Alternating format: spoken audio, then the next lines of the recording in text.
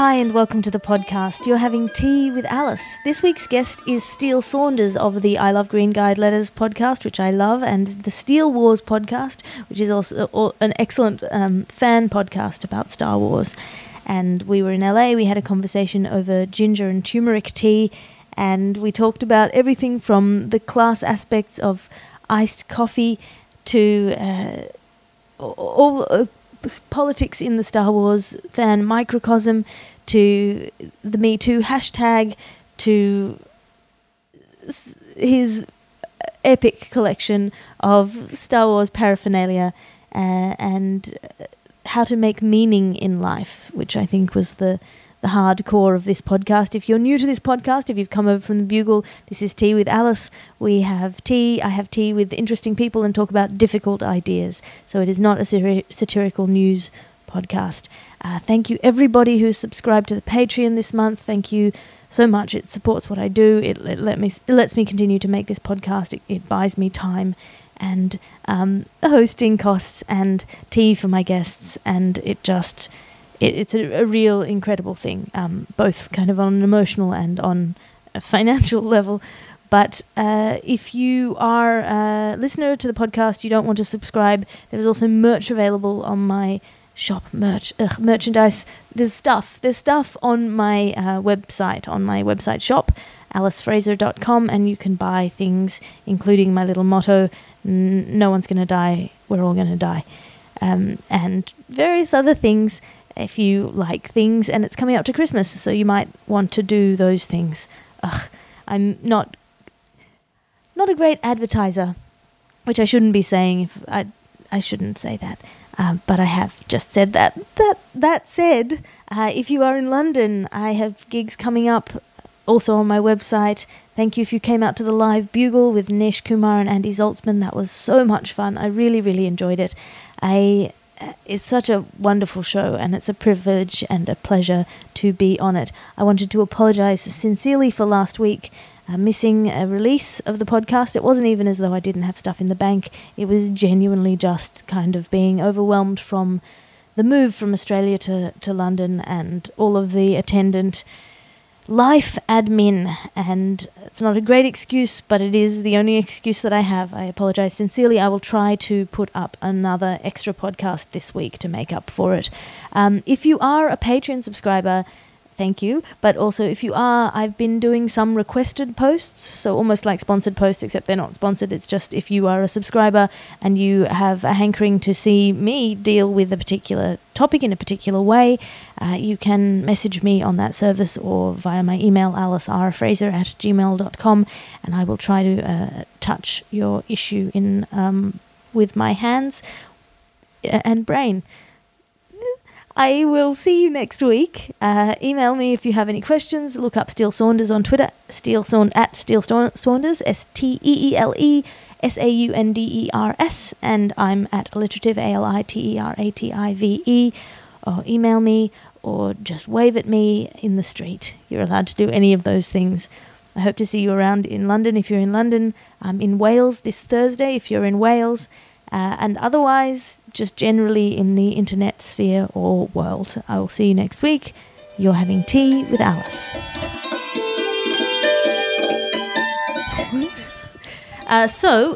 Who are you and what are you drinking? I am Steele Saunders. I'm an Australian podcaster and comedian, and we're in LA. And what am I? I'm drinking ginger tea or something like that? Ginger and turmeric. Turmeric. Yes, okay. Which is very good against inflammation. Will also turn things yellow if you want to. There's a turmeric face mask that you can do, but it'll turn you yellow, but it'll be good for your skin. Oh, okay. That was a bit vague for me when you said turn things yellow. I was like, what things? Well, like your bath or your face or... Gotcha. It's quite an intense pigment as well as being a good spice. Yeah, so I'm going off-brand to fit in with Alice's brand because I'm normally just coffee. Why do you prefer coffee to tea when tea is clearly superior? I just love it. When I was young, I just love the taste.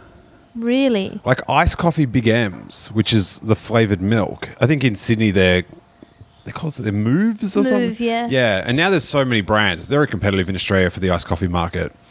And I think people always say Adelaide because they've got the Farmers Union. People are very fond of the Farmers Union. Yes. But I tell you, Perth, that's the battleground. They have got so many different brands. Well, they've got a lot of tradesmen in Perth. They've got the mining industry, and it's traditionally, I don't know why, but the chocolate milk or the strawberry milk or the coffee flavoured milk is considered like a tradesman's drink. Yeah, and a Coke. I think tradesmen just traditionally like whatever's the worst. Let's have that. For your health. It's sort of it's strange that in Australia it's branded as like a manly drink, the strawberry milk. Yeah, strawberry milk's a bit sickly. But yeah, Perth, there is so many brands and so many varieties. Like I think if you just go to like an everyday petrol station fridge in Perth, you can click up, like with, diet and extra strength and all that, I reckon you can click up 30 different versions of an iced coffee. Wow. And you have tried them all? No.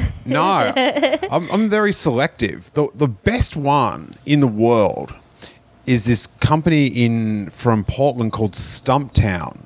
Mm-hmm. And they like do coffee beans and stuff, and they've got like a cafe in Portland, and it's one of those that nice like restaurants and that here have a little thing said we're proud to serve Stumptown coffee, but they do a cartoned iced coffee milk. It's divine. What is good about it? It's so dank.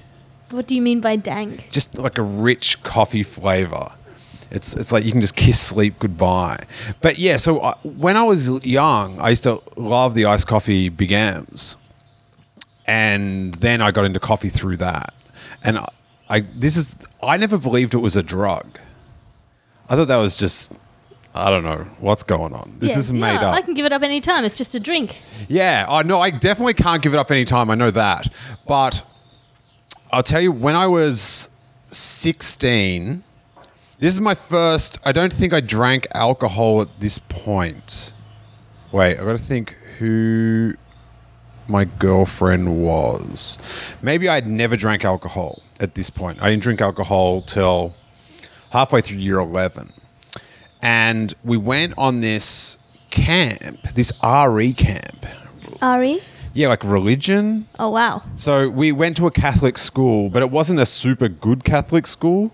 Do you know what I mean? They weren't that good at it. They weren't good at being Catholic, or they weren't good at being teachers? All of it. Okay. It was. I loved it because it was it was sort of mellow, and it was co-ed. But we went on an RE camp, which is sort of more of like your home group. You go on this like lame camp, and then you'd bond for the learning that you had to do. You had to get into some prime learning. So it was sort of like a team building camp or something. I don't think there was anything religious about the camp, but it was, I remember it being very lo-fi, like no like good activities, and the pool table had broomsticks, like where it's like some like camp, very cheap sort of camp, and broomsticks. That were the pool tables. But one thing they did have... What you don't know is they were for playing Quidditch, and it was actually a wizard camp. It was pre-Quidditch. But thank you for thinking I'm that young. That's great. Now, the one thing they did have access to the entire time was there was a boiling thing of water and instant coffee. Mm-hmm. So you could just make as many coffees as you liked. And there was nothing else to do except make coffee, in my mind. In your mind, yes. Maybe someone had a Game Boy, something like that. So I was like, all right, so we're here for one more day. I think it was a 2-night camp. And on the last night, there was going to be a disco. Oh, dear. So, I don't know. And there's only like high school discos sounds but there's only like I think it was for fun. I think it was 2 homerooms that went to each camp. Like everyone, like the campus all split up. So there's only going to be like 50 people at the disco at best. So it's going to be like, there's no way it's not going to be whack. And so they had this coffee thing. So I was like, all right, I'm going to see how many coffees I can have in one day. And I was like... The mind of a scientist. And so I was like, I'm going to make the gnarliest coffees, all black. I'll pour in a little bit of cold water so it's, it doesn't burn my mouth and stuff. And I'd just heap these tablespoons, and I was making these toxic coffees. I ended up having like 46, something like that. It was 46 or 36. There was a 6.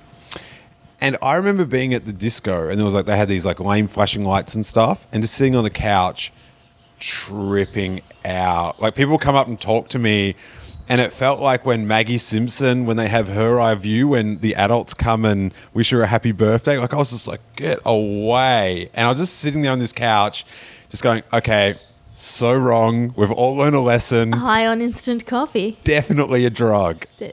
And I don't know, when you were little and you'd sort of... Did you not throw up? Was it not harsh on your digestive system? Yeah, I think I think I had an interesting weekend.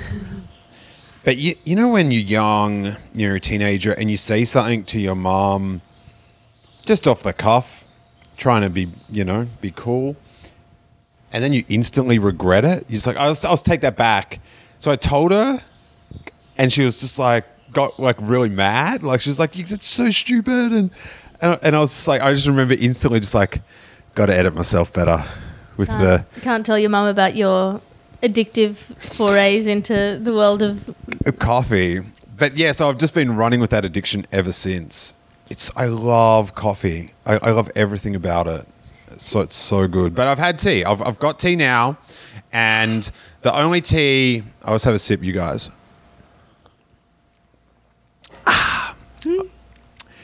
The only tea... I was going to have chamomile, because that's the only tea I ever have. Yes. Because it's a nighttime tea, but I forgot. And then Alice is just like, no, that puts you to sleep. Well, it puts me to sleep. I don't know that everyone has a stronger reaction to me as I do, which is one of the reasons why I don't drink coffee.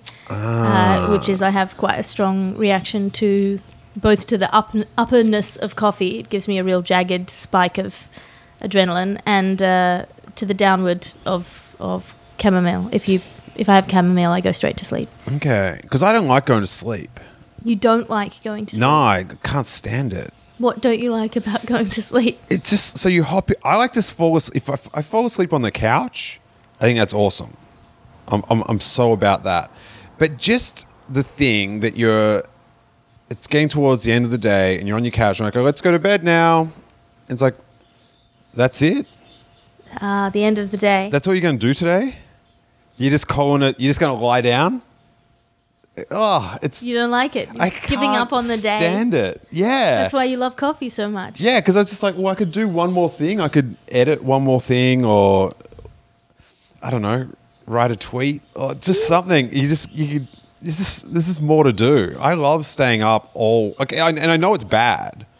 So, but I would, if I was by myself, I would just do the thing, which I did in my 20s, where I vampired around in life, where I'd stay up so late that you'd wipe out the day. Yeah, then I'd sleep into like 2:00 and then wake up. And also it was before like cable and all that stuff.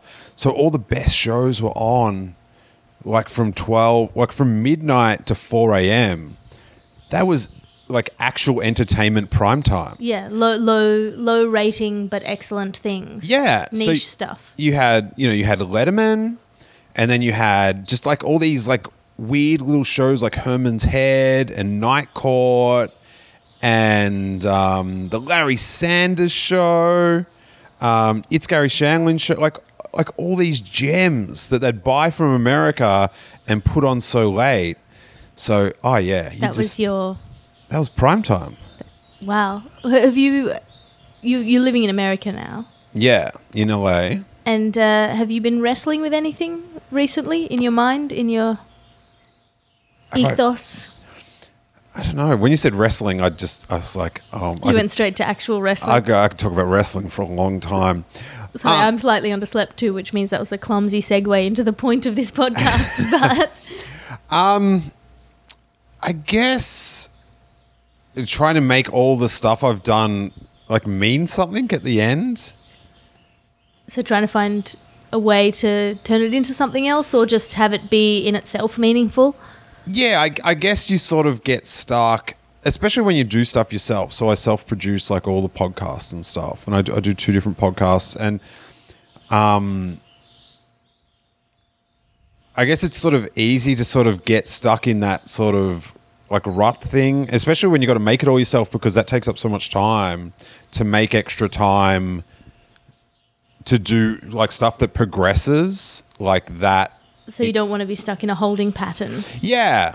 And so I'm trying to, I went home for a couple of weeks, I got back just before Podfest, like that week.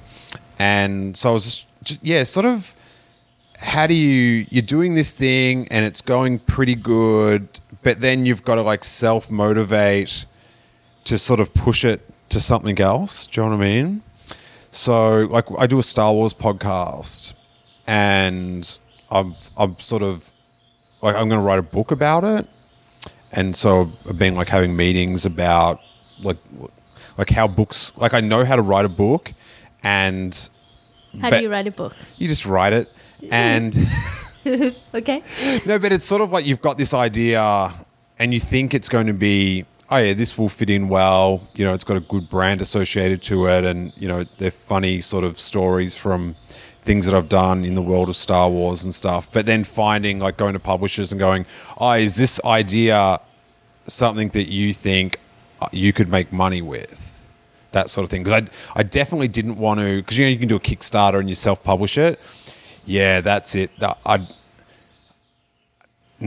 couldn't do it. You couldn't do it. Why? You don't want to ask people for money, or you don't like the idea of it being self-produced? It sort of feels self-indulgent, I'm just done doing stuff myself. All right. It's time to get back in the system. Yeah, give me some gatekeepers. Yeah, pretty much. It's like I did all this stuff, like all the podcasting stuff, to avoid that, and like I just want to jump the fence.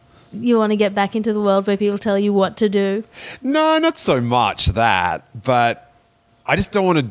I don't want to have to learn a desktop publishing program, or John. Like I'm done.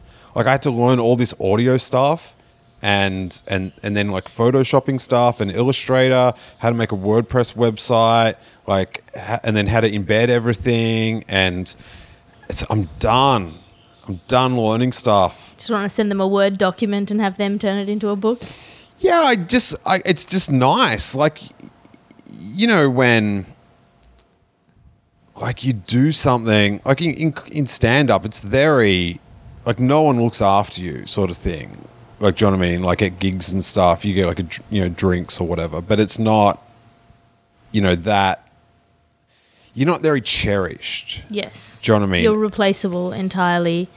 Yeah. And then no one necessarily wants you to succeed. Yeah. And then when you do like TV or something and there's people like looking after everything, like you want coffee, you want this, like, you know, like pat on your face, and so nice. It's insane. Like it's incredible. Like just that difference. The sense of other people looking at. I think that's one of the reasons why all of this, you know, #MeToo stuff is happening, because for many people that's the only attention or care that they'll get in the course of this industry, or is somebody who's offering to help them out in exchange for something sleazy. Yeah, it's crazy. Like Star Wars is a really weird thing that it appeals to everyone. And I don't mean everyone, but it appeals to all demographics. Yes. So regardless of, you know, your income or your religion or, you know, all that sort of stuff. It appeals to, because it's taken the best bits of all this pop culture and melded it in, so people can look at it from all these different ways. So you get all different types of people that are into it, which is fascinating, because you get this little microcosm of society that it's just a little mini version. And all of the dynamics play out more tightly because people are in closer proximity. You don't have one community that doesn't like another community. You have two people who fucking hate three other people. Yeah, but it's like you're meant to be talking about this dumb space movie with the lasers and stuff, but then other people's like views come into that and you're just like, whoa, like it's so afflicted by it. So, and on the podcast, I interview people about how Star Wars has affected them and their memories and stuff like that, whether they've been involved or like comedians or fans or even people that have never seen the film, right? And we have a lot of women that have been on the podcast have said how hard it is just to be accepted as a fan when they're a woman. Do you know what I mean? Because people think, why are you here? Like dicks, I should say. Well, dicks with dicks. I cannot imagine an ulterior motive for being a fan of Star Wars other than that you like the film. I mean, I like the films. I would call myself an amateur fan. Yeah, well, I think if you go to see the film, like if you like it, you're a fan. Yeah, well, it's then I count as a fan. It's just the level. Do you know what I mean? And I find that's the cool thing is to like, because at where I'm at, we're so intricate into it, and so it's fun to find out. Oh, what did like someone that just watches the films think of this? Like, did they understand what was going on, or did that resonate with them, and all that stuff? But so I guess what people are accused of, that they're fake fans, that they're trying to find a boyfriend of all things, but all this stuff. And I was just like, man, like that sucks. I'm not like that. But I didn't really have a good grasp of it. Then I posted up this interview I did with Kathleen Kennedy, who's the head of Lucasfilm, the company that makes Star Wars. And she's, she's like produced like just, like so many, I think like 30 Oscar-nominated films. Wow. Like so she's good at her job. Oh, she's the king. Do you know what I mean? Like she's badass. Like she's a legend in the game. And so I got to interview her, which was really thrilling. And it was for Channel 10 back home. And I did one with her, and then I did one with the director of the new film, and then like a few of the actors, like Daisy Ridley and John Boyega and stuff. And I posted them all up on YouTube just as little edits. And then I noticed this thing was that like the Kathleen Kennedy video was just getting all these like crazy, like just name calling things like, that bitch, that C word, she's wrecking Star Wars. And it was just like anger to like out of 10, it was 13. And it was like, why? Like, what is happening here? How can you be so angry?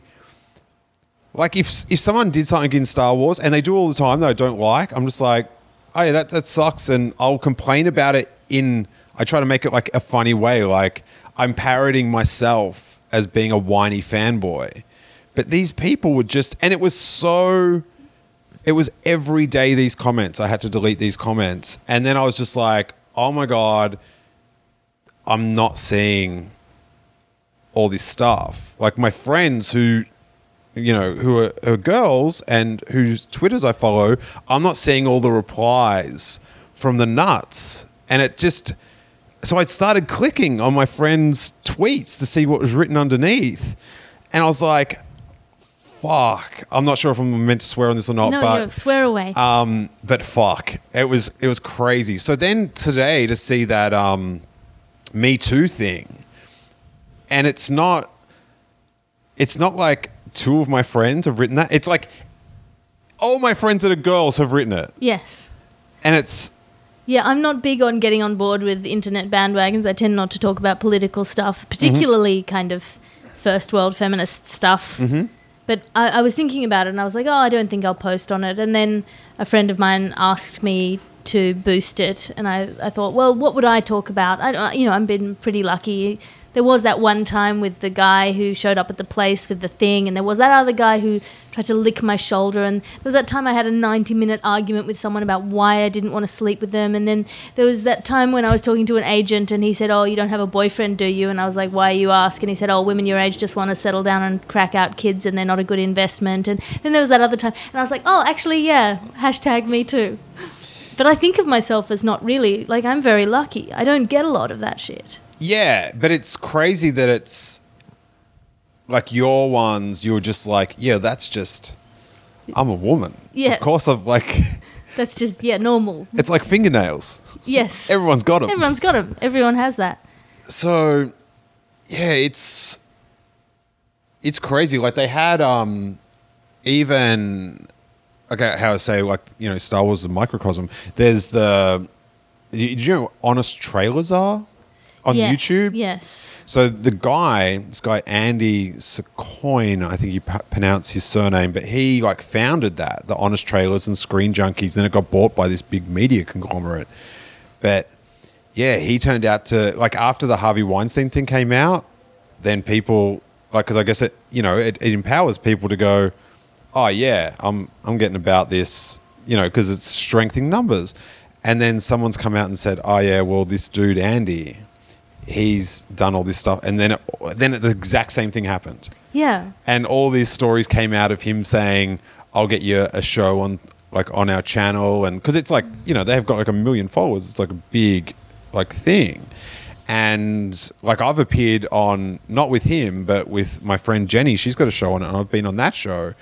And yeah, exact same thing, just a mini nerd version of Harvey Weinstein. Yeah, it is that. It's an amazing thing, and it's, I think, the reason that it's this massive pile-on now, and I've seen it before with in comedy and around the place, where the moment someone is taken seriously, then everyone piles on to that. Because it's not as though you haven't been mentioning it before. It's not as though the girls don't talk about it among themselves. It's not as though, like, Harvey was a joke. It was a joke because everyone knew. And I remember someone talking about Gwyneth Paltrow on Letterman saying, oh, yeah, he's quite a coercive man. And if Letterman at that point had gone, what do you mean? Yeah. Rather than flipping it off as a joke, ha, ha, ha, ha, ha, everyone knows Weinstein's a sleaze. If he'd gone, what happened? Yeah. Are you disappointed that he didn't do that? No, I'm not disappointed that he didn't do that. I'm just interested in the fact that people are... some of the commentary I've seen on this is that it's a pile-on, that these women didn't say anything before. Why didn't they say anything before? And they did. Just no one kind of... Yeah. And I guess there's that thing of like, well, if you say it, then like you're done. Yeah. Do you know what I mean?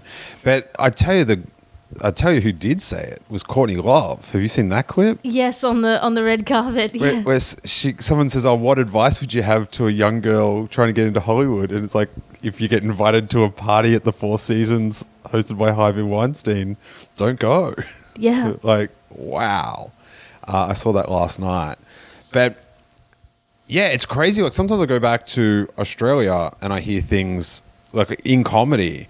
I'm just like, whoa. I'm just like, 'cause I'm like pretty naive to all that stuff. I guess I'm a bit of a like leaver.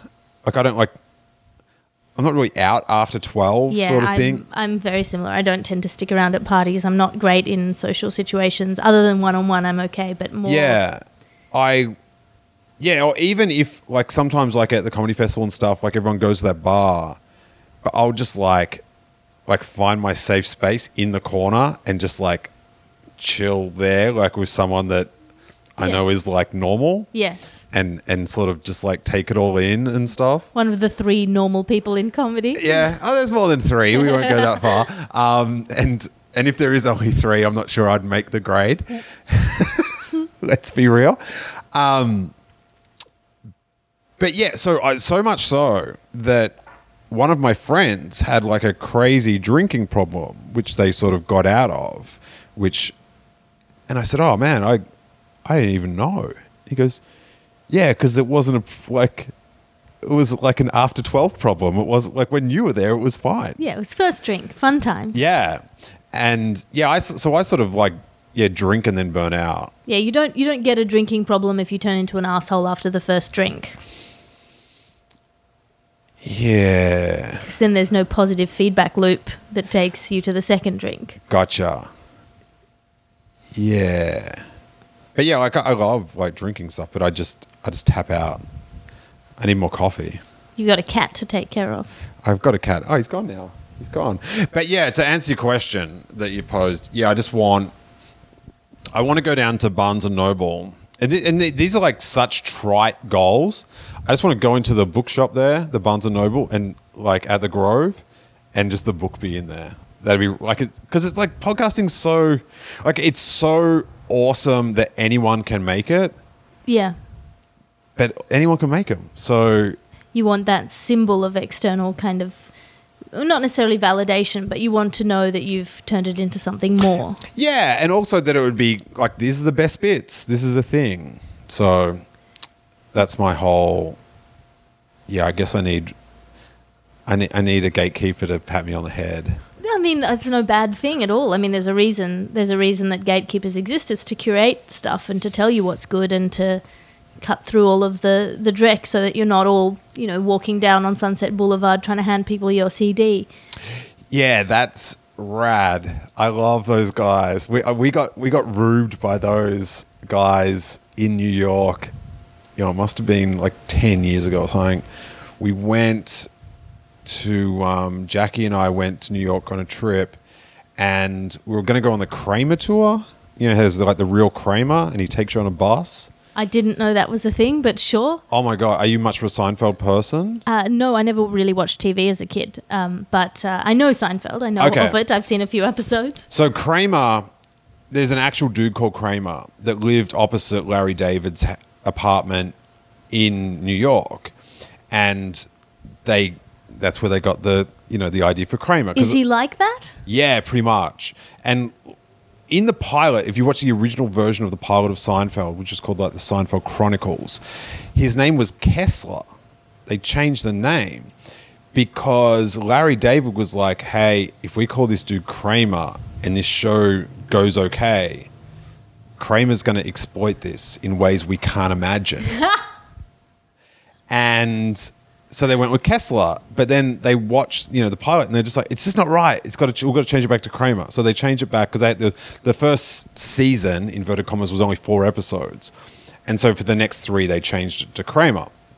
And so Kramer, the real Kramer he started this reality tour to take people to all the locations in Seinfeld and tell him, because all the stories are like based on real things that happened. And on the tour, there's this famous scene in Seinfeld where George has got the cream from China to make his hair grow, and they're filming it. And Kramer on the tour shows the footage of him filming Larry David's head. And it's like this, it's like they've remade the scene. That's amazing. But it was made first, do you know what I mean? So like so many of the stories are just people in the writer's room going, this happened to me, let's put it in the show. And so anyway, so we're going to see this Kramer tour. We're so excited. And we're just around the corner from Times Square, and this rapper came up to us, Dafir, his name was, D.A. And he sold us his CD mixtape, and he was going to be the next 50 Cent. And we were just like, yeah, man, this is sick. Gave us his Hotmail, like Dafir at Hotmail or something. Get in contact. And I'm like, oh, man, I can't wait to listen to this CD. And then we walk around the corner into Times Square, and there's like 80 Dafirs all selling. And we're just like, oh, we thought Dafir was the special one. But he was smart to get out of the tourist thing. Yeah, to get us on the way in, to get us rubes, and we never listened to the CD. Oh no, maybe he's the new 50 Cent. Yeah, I'm not sure. I think it's really, really interesting what you said. I'm going to do a little bit of backtracking here because you said you saw this footage of him filming Larry David's hair growing, and it was like a remake of the Seinfeld scene. I think that's really interesting in terms of what you said about getting picked up by an external thing, because for you the scene is more real. Like the scene is replicating something that happened in real life, but for you real life, even though it traveled back in time to do it, is replicating what happened in Seinfeld. So like the getting on TV, getting that thing, getting that reach, getting that approval, getting it turned into something, into a product, is more real for you than just what you're doing every day, which is this podcast that reaches however many hundreds of thousands of people. Yeah, I guess. It would make it feel, because you were saying you're looking for meaning, right? You're wondering where you can get meaning in what you're doing. Yeah, maybe meaning's not the right word. Maybe validation's the word. Do you know what I mean? But I don't know. I just think it would be rad to have it all, like all the best bits in a book. Here it is. This is what I've done for like 5 years. Yeah, and it would feel more real to you. Yeah. Than the fact that you've actually been living your real life and doing this real thing. Yeah. Yeah, I didn't say amazing. Yeah, but I'm not like saying that like much like with my love of coffee. I'm not saying it's good. No, I'm not saying it's bad. Okay. I'm just saying it's interesting. Yeah. And I think that's interesting as a fan of something. Like, this is a really interesting thing to me, the process of fandom, where real people living their real lives are invested in something that isn't real, but it's somehow more important. Because it's art, or because it touches a broader number of people than you can in your individual life. Yeah, I think like with Star Wars though, it like the fans and the community around it has made it more than what it like. It's not just a film. Yeah, and it is a way for all these people from as I was saying that there's so many different people into it that it is like Star Wars is pretty good. But then, like, the fans and the fan community made it awesome sort of thing, and it's sort of, they feed off each other. Have you read or watched American Gods? No, what is that about? It's a Neil Gaiman book, and one of the premises of it is that gods exist and are fed by human belief. So they're all competing to get fans or to get worshippers, because the more people worship them, the more intensely they are worshipped, the more powerful they become, the more real they become. Mm-hmm. And I feel like that's a similar thing with the Star Wars, where it's become more than it was. It's become a god, or it's become a mythical thing because it's fed by this belief. Yeah, I think it's more the spirit. I don't think it's so much more a god thing. It's more I think it's more the community and the spirit of it sort of thing. And you go to like, they have like a big convention every 2 years, and there's like 80,000 people there, and it's just,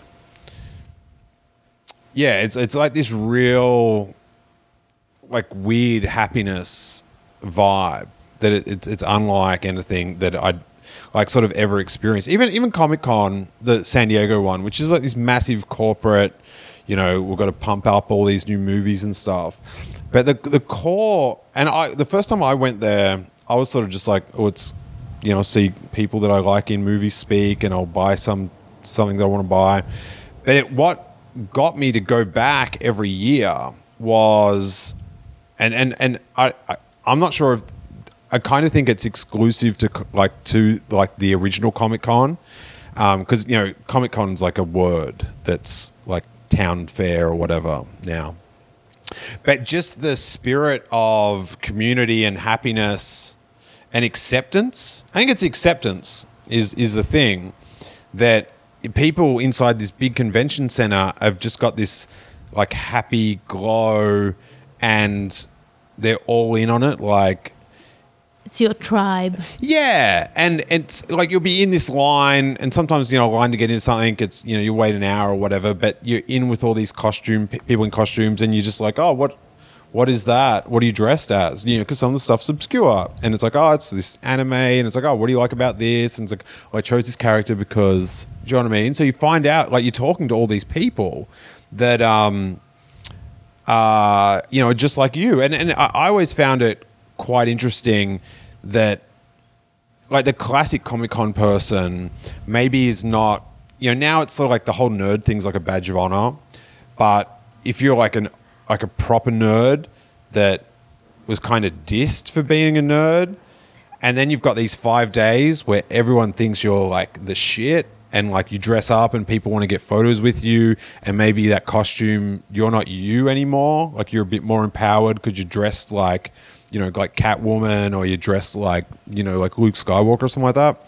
It's rad, and like stuff that it can be used in a real unhealthy way, like in my YouTube comments, but when you see it used in a real sort of healthy, positive way, it's like crazy. Like, and I will like defend it to the core because I've seen like the rad things it does. Same with like podcasts and stuff. Like at my podcast, I've seen people that have started coming by themselves, and you can sort of tell it was gutsy to come to this thing by themselves. And then like years later, like they've all these people now are meeting up before the podcast to have lunch, and they're online chatting with it. And you see like, oh my God, that person, I know they didn't know any of these people. Yeah, they've made friends, they've made a community. Yeah, the community thing is... And now they start a podcast with someone that they met. And like it's amazing. It is. It's an incredible thing with the nerd thing being a badge of honor. How do you feel about that? Were you a real nerd when you were a kid? Yeah, I was like a weird sort of nerd. Like I was like a sponsored skateboarder and stuff, and was like heaps into like punk rock bands and stuff. So I didn't really feel like I was a nerd, like per se. Although being a skateboarder in the early 90s was not cool. No, yeah, it was like you like sort of getting fucked with a little bit. But I thought it was kind of rad because I lived in this town Rosebud, which is sort of like a tourist beachside town, and you were either into like football or surfing, or you pretended to be into surfing. And like I was like, I've never owned a pair of thongs because I fucking hated surf culture so much. Wow. So it was like being a rebel. It was being sort of. But I love skateboarding. But it's one of those things where, you know, oh, we don't like that. And it's like, oh, really? Well, here's a shit ton of it then. Like, do you know what I mean? Like, yeah, I was a real nerd at school. I used to skip out of class and go to the library and read fantasy novels, and, you know, I was bullied at school and all of that. So when I see now a lot of people doing the nerd thing, I'm not going to leave mean comments on their YouTube, but it does feel a little bit like, even though I don't agree with it as a thing generally, like cultural appropriation. It's like you are taking all of the upside, and you never had the downside. It's like, yeah. So I don't feel like I had the downside. You and your cool like glasses with no prescription in them. No, I never had glasses. You're doing nerd face. That's what I think. Yeah. Nah, I just never had glasses. I don't feel like I had. Like I don't feel like or if I got dissed, I don't think I care. Like I was like, but I was there. Like I was at like 90s collector fairs and going to conventions and stuff. So I was. Yeah, but I don't think... But then people... Like, I had this photo in Empire magazine when Star Wars Episode 2 came out, which would have been 2002, I believe. But they did this big Star Wars issue, and they profiled a few fans in Australia. And because Empire magazine was published by a company that also published a skateboarding magazine, the guys that ran the skateboarding magazine said, oh, you should get on to Steele, because we know he's a big Star Wars fan. And so I had this photo published, right? And it's me on my bed, and the bed's Star Wars, bed sheets, Star Wars pillows, and the entire bedroom is just like a crazy amount of toys, like an unbelievable amount of toys, like a lot of Star Wars. Yeah, like and then a Star Wars palace. And then above the bed was a big banner of Anakin Skywalker, the big promotional banner for Episode 1 that I got from the theater. And then above that was like a giant-sized spaceship from Episode 1 that was like 8 foot long. That was from Toys R Us, because I used to like go in there and go, hey, if you've got any promotional stuff, like I'll give you some cash or whatever. And then I was on the bed with a full-size latex Yoda that looked like Yoda from the film, right? And I thought the photo was fucking sick. I thought it was rad. I thought it was so dope. And it came out in the magazine, and because magazines were so big then, so many people read them. And people were just like, oh, I never knew. You never knew that you had this secret life of... Yeah, but it was just that I just didn't... Like, I wasn't hiding it. I just would... Like, people would beg to differ, but I feel like my nerddom is pretty good at not telling people stuff they don't want to know. Do you know what I mean? So you have emotional intelligence. Sometimes. Sometimes I think I might misstep, but I'm in like the top 5%, I think, of like cutting it off sort of thing. I think Jackie might disagree. Yeah, but she has to put up. I mean, she's your lady. That's part of the deal, right? Yeah, but yeah, I think I'm pretty good. So people just like, it was like I came out of the nerd closet, but it wasn't like I was hiding it. Yeah. But like, I remember I had a party at my house when I first moved to Melbourne from Rosebud, and I was working for this skate shop that I was running their shops, and they got me an apartment above their warehouse, and I had this like sick apartment just out of the city, and I was like 23, and I'd have like parties there all the time because what else you gonna do, huh? And I remember I ended up going out with this girl like just after that time, and she like came to my house and she went to my bedroom and she goes, "Oh my God, my friends have rung me from this bedroom." What? They said, "Oh, we're at this party and this dude's got like a ridiculous Star Wars bedroom." So I wasn't hiding it or anything. Yeah. But yeah, now it's like the golden time. So I think like that whole, you know, that people haven't earned their nerd cred and stuff. I think that's worth it for like this is the golden age of, do you know what I mean?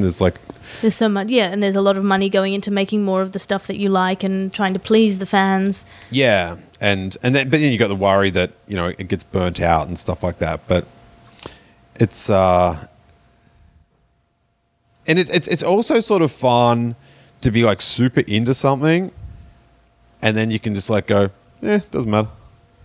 Like, do you know what I mean? Yeah. Like, it's good to have that switch off. The perspective on, like, I love this, it's amazing. Like, I will buy all the stuff, I will go and do all the stuff, I will obsessively research it, but I also can just go and have lunch and it'll be fine. Yeah, and just, you know, it works both ways because it's a good escape from, like, actual real problems and stuff. But then there's some stuff in the fandom where people get, like, there's, like, a debate over whether, like, on a podcast you should talk about real stuff as well. Do you know what I mean? So a lot of my friends sort of came under fire because they were just, like, very anti certain things happening in politics. And then people on the other side get upset. Because fandom is your escape from the reality of politics. And I it's funny because Star Wars is sort of like, it's a film about politics sort of thing. Yeah, like, it's a hugely political. It's all about the movement of people and the shift of power and... Yeah, and sort of like when like films have come out lately, and you know, most creators of Star Wars are very left-leaning, and, you know, bring out a film, and then like people on the right are just like, oh, that's just, you know, the SJWs, they've taken over, they've ruined Star Wars, and it's just like, hey man, like, have you ever thought about like what happens in the Star Wars? There's an evil regime and people rise up because they think it's unjust and save the gut. Like, did you not pick up on any of this? Oh yeah, there's a reason the stormtroopers are called the stormtroopers. There's a reason that the uniforms look the way they do. Like, all of that stuff. Yeah, it's crazy, and I've said this so many times. It's befuddling to me how someone can watch Star Wars so many times, watch all the films, and just not pick up on its moral messages at all. Yeah, and most people in creative industries are relatively left-leaning anyway. Yeah, but it's just like, oh, you know your hero Luke Skywalker, he'd think you're a dick. Like, and the guy that plays him definitely thinks you're a dick.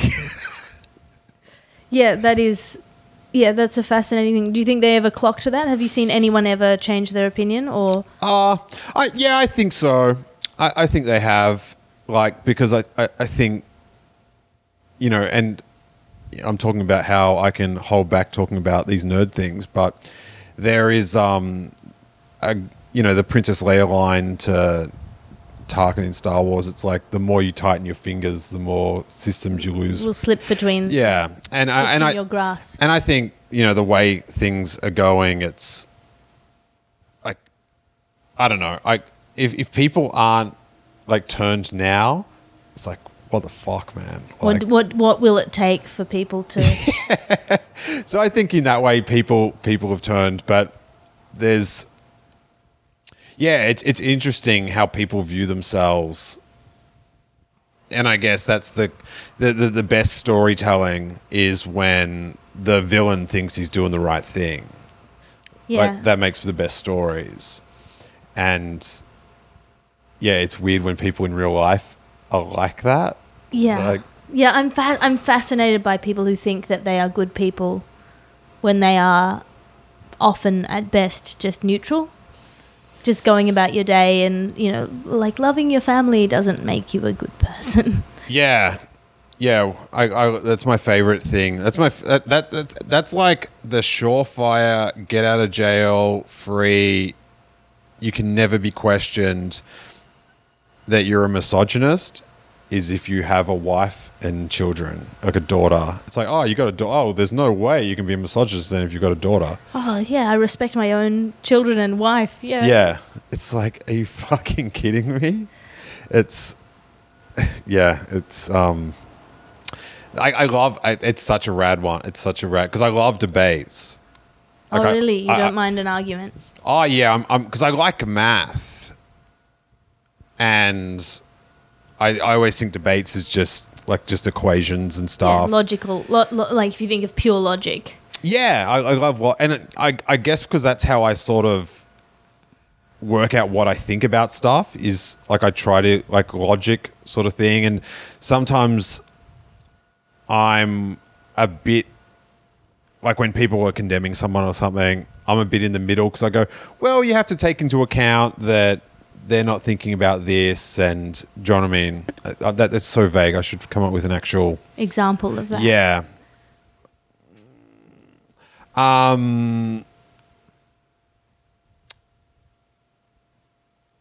Okay, so one of my friends was just like saying, oh, that guy's a bit of a, you know, he's been a dick to me. And I'm like, well, he might have been like, this guy's sort of like a bit of a name if you're into certain things. And I'm like, well, he might have been nervous around you. Do you know what I mean? So he doesn't, you know, he's speaking quite right. Do you know what I mean? So you have to give leeway for that, because I think, do you know what I mean? Like, that's maybe what I would do.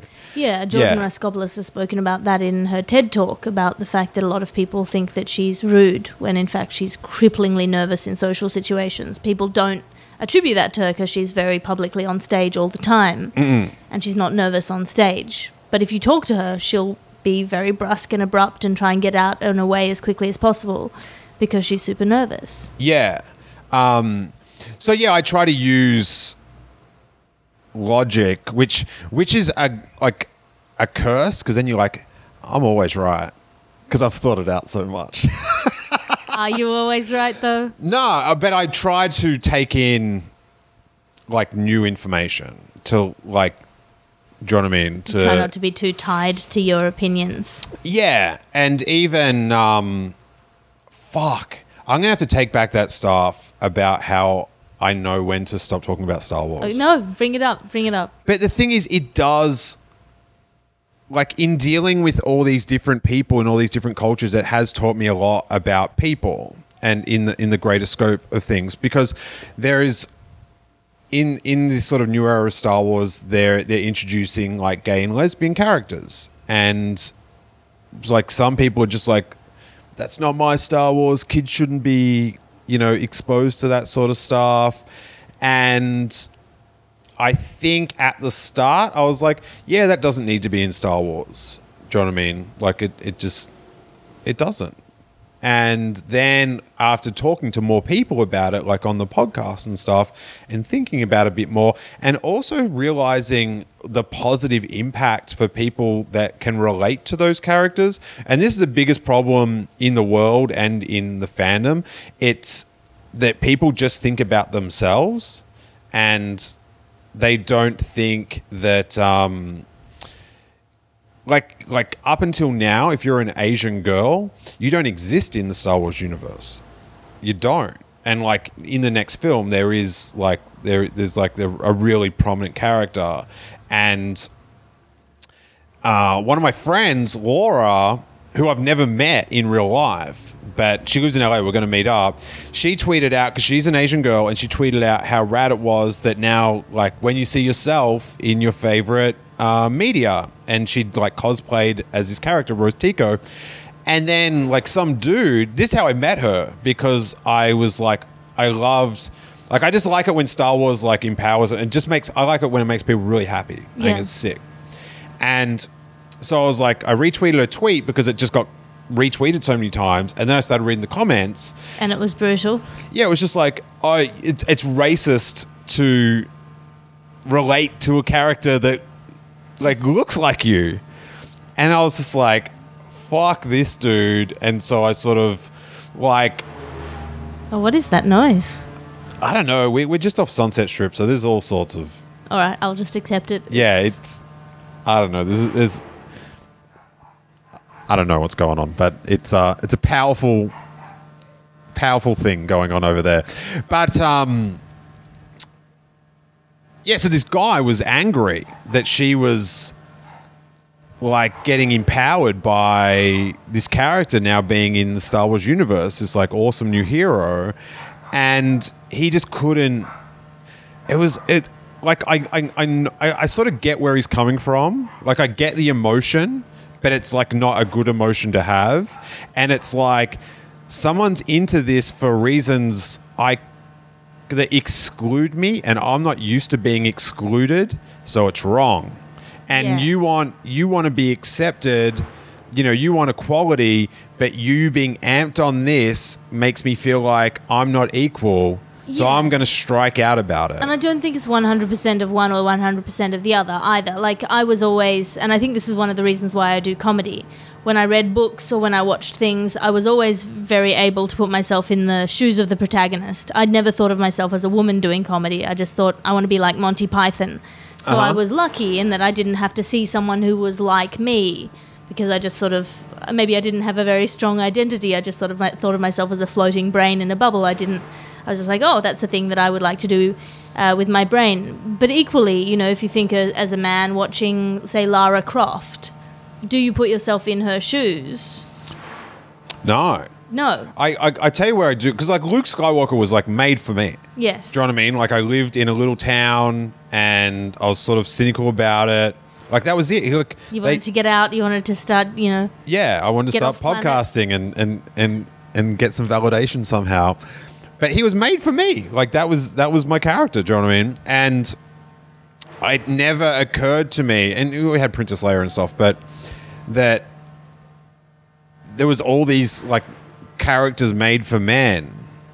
Like it just never occurred to me until I started having all these conversations with people. But I tell you who I do relate to is in the new one, Rey, who's Yes. like the Luke Skywalker character. So I think that's sort of my archetype sort of thing. Yes. And also that's kind of what everyone else, or non sort of white men characters, people, that's kind of what we've had to do is, you know, just learn. Like for me it was Han Solo. I liked Han Solo. Yeah. He was my character. He was the one I wanted to play when we played Star Wars. Mm-hmm. I didn't particularly want to play Princess Leia, great though she is. Yeah. I wanted to play Han Solo. But I think for some people, you know, if I hadn't had as good a brother as I have, someone would have said, well, you can't play Han Solo, you're a girl. Yeah. But yeah, so I get where that dude's coming from with like I know I know where his frustration is being generated from, but you got to bail it, dude. Yeah. You just got to open yourself up to it. And it's this crazy thing that this like huge segment of like the Star Wars community, they sort of think they can, but they can't. Like they're like, oh, we're all for like equality and stuff, but it's like The moment it actually starts to be in Yeah. their face. And so when they started putting in these gay characters, I didn't know there were gay characters. I've seen the Star Wars movies. I didn't know that there were. it's more in the books. Okay, yeah. But Laura Dern, she's in the next one, and her character in the books, it's established she's like bisexual. Ah. And people like then go, oh, I can't have, you know, I don't want to have all this gay stuff in Star Wars films where kids have got to see it. And the thing about Star Wars is they're not going to be like giving each other hand jobs or whatever. It's like kissing in Star Wars is sex. Yeah. Like that's like which actually makes the Luke So Luke Skywalker and Princess Leia, Leia thing ugh. pretty bad. But then in the books, they had this character, this gay character, and he was had lost his boyfriend, and then towards the end of the trilogy of books, they get reunited again, and they kiss. And I was just bawling because it's like, it was rad because I'm a sucker for that stuff that, they'd been reunited. Yeah. But then I was just thinking about like these like teenage kids and that are like gay and like shit scared and have been told they're wrong. Like when I went to high school, right, I didn't even know, like, I wasn't, like it was almost like gay people weren't real. It was just a thing. Yeah. Like I remember, I went to school some top shelf assholes, right? And I kind of don't blame them, all of them, because I think it was just the culture of like, let's just hang shit, and as long as it's not me. Yeah. Do you know what I mean? And one dude actually like wrote, when that thing with Adam Goods came up with like people booing him and stuff, and that's another thing, like if you like explain it to people, like the hidden motivations and who you're siding with, then like my brother like actually like rang me and said, "Oh, you changed my mind."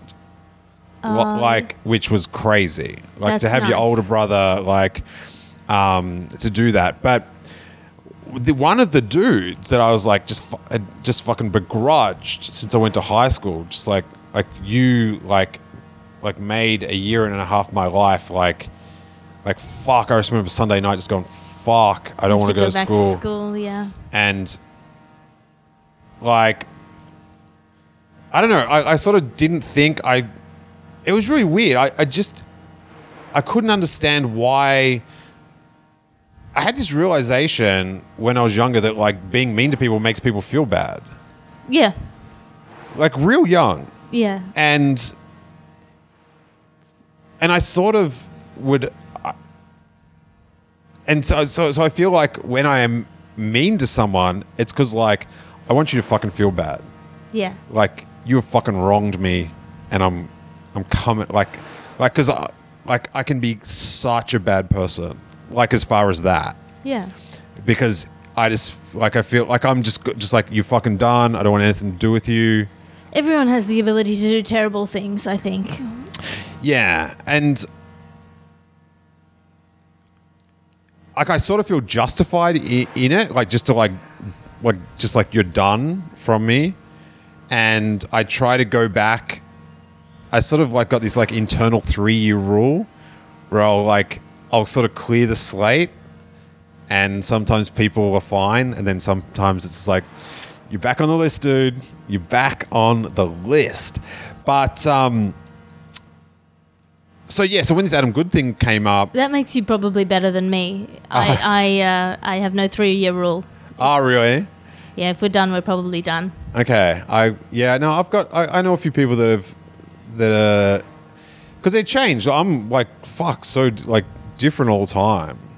And I think like coming to America made me different again. Like I'm so glad to be just like, it's like you get to define who you are. Yeah. Like you're Luke Skywalker. Yeah, sort of.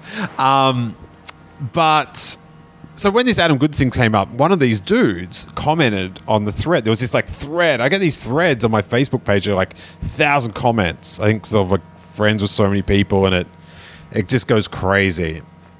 And this dude wrote something, and I was like going, man, I'd never said anything to him. Like I'd sort of see him, so we've got mutual friends and stuff, and I've always just like, yeah, it's up. Like I just don't want to go back there. Yeah. And I just went, and I was fucking worked up, and I was just like, listen, motherfucker, you have got no place to talk about what isn't bullying. You fucking made like a year of my life. Like I hated going to school, and it affected me for fucking ever. Fuck, like, just like, get out of here. Yeah. So he ended up like sending me a letter, like in the, like written, Wow. sent me a letter saying, "Oh, hey man, that is actually I've often thought about that," and because I just closed up and just like would just sort of go to the library, and it was really weird because but then on the weekends I'd be like this like total other person, Yeah. like totally, going to skateboard competitions and having the best fun and stuff like that. But just these dudes were such assholes in such a, because I didn't even, it was sort of just like, you want, like, it hurt that they wanted me to feel bad. Like, that's how because that was my logic of it. It was like, well, if you don't want me to feel bad, You wouldn't do this stuff. yeah. But then I think when you think about it a bit wider, it's like they just want to make themselves feel good. Yeah. And I was just the conduit to do that. But they were doing it to like tons of people. But yeah, it was pretty weird to get the letter. But there's this one dude that who has never done anything redeeming ever, that's like had a friend request like on my Facebook page for like 5 years, and I just look at it all the time and laugh. But I'm also just like, dude, how are you so fucking dumb that you don't know I hate your guts? Yeah, people have a selective memory because they think they're good people. Everyone thinks they're a good person, I reckon. Yeah. Oh, actually, in the letter, the dude said, I hope I've tried to raise my kids to not do what I did. So that was pretty weird. That is weird. I had one similar letter at one point from a high school bully who was, one of the least bad ones, and the rest of them. No, just definitely no. Not on Facebook, not on Twitter, not on anything. But it's sort of hard, like, how you're saying, like, people, you're talking about Jordan and how he's perceived, or she's perceived, sorry. It's all right.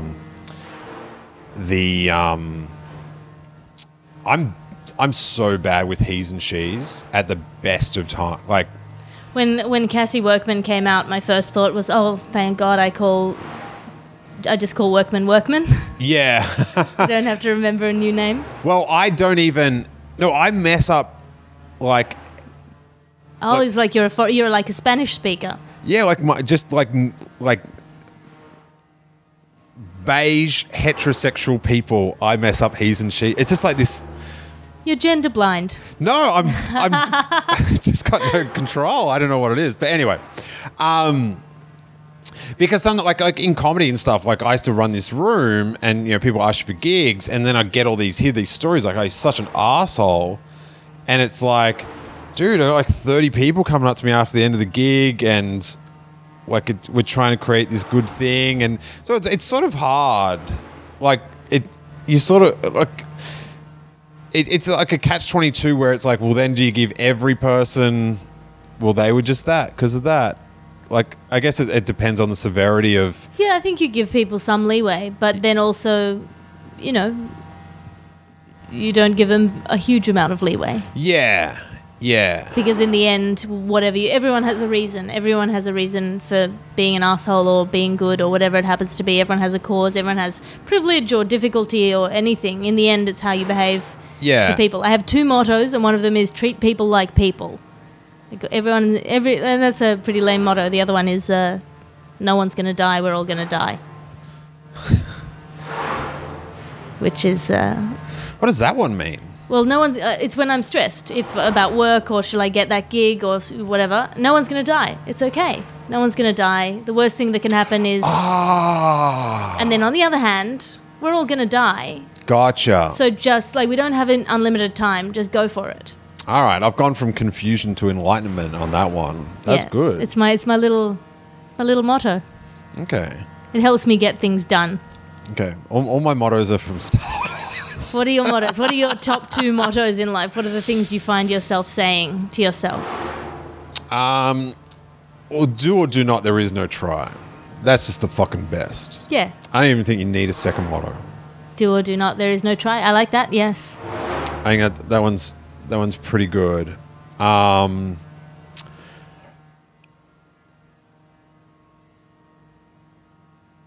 Maybe my second one can be Yob Nob, which is what the Ewoks say. Because it's like, just gives a fuck. Yob Nob. Yub nub.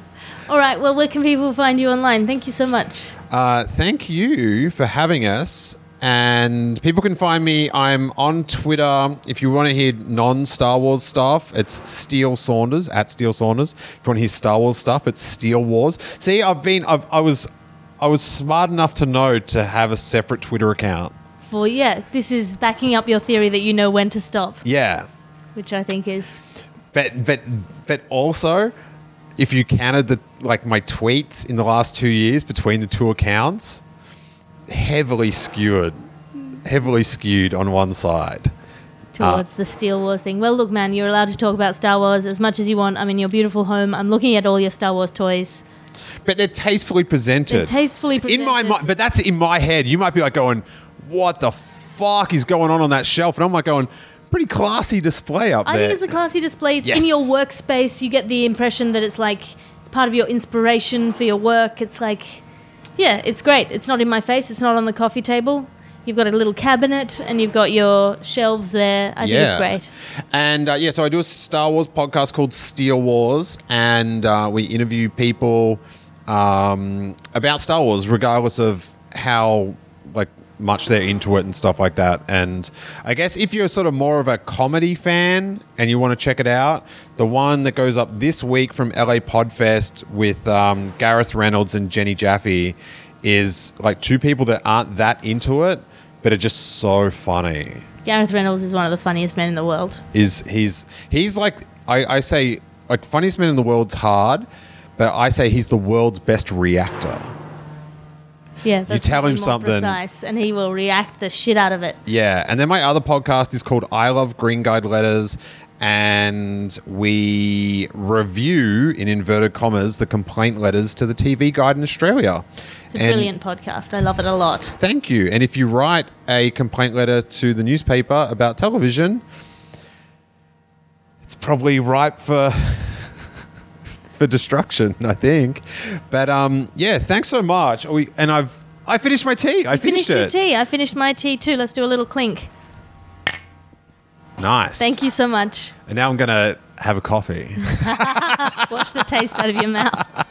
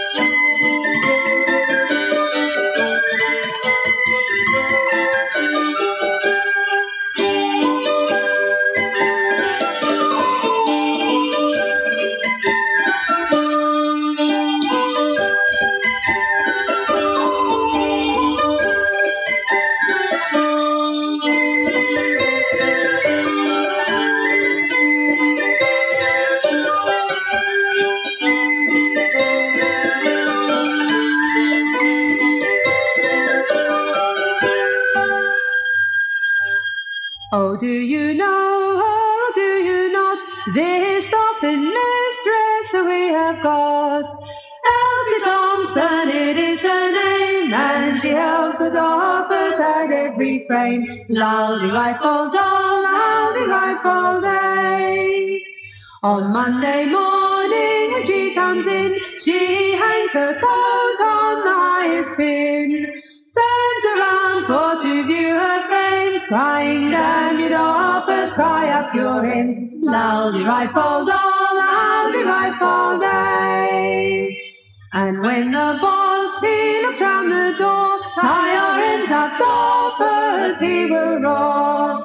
Well, tie our ends up we surely do. For Elsie Thompson, but not for you. Laldy rifle doll, laldy rifle day. Oh, Elsie Thompson is going away. Is it tomorrow or yet today? We'll tie our ends up and leave our frames and wait for Elsie to return again. Laldy rifle doll, laldy rifle day.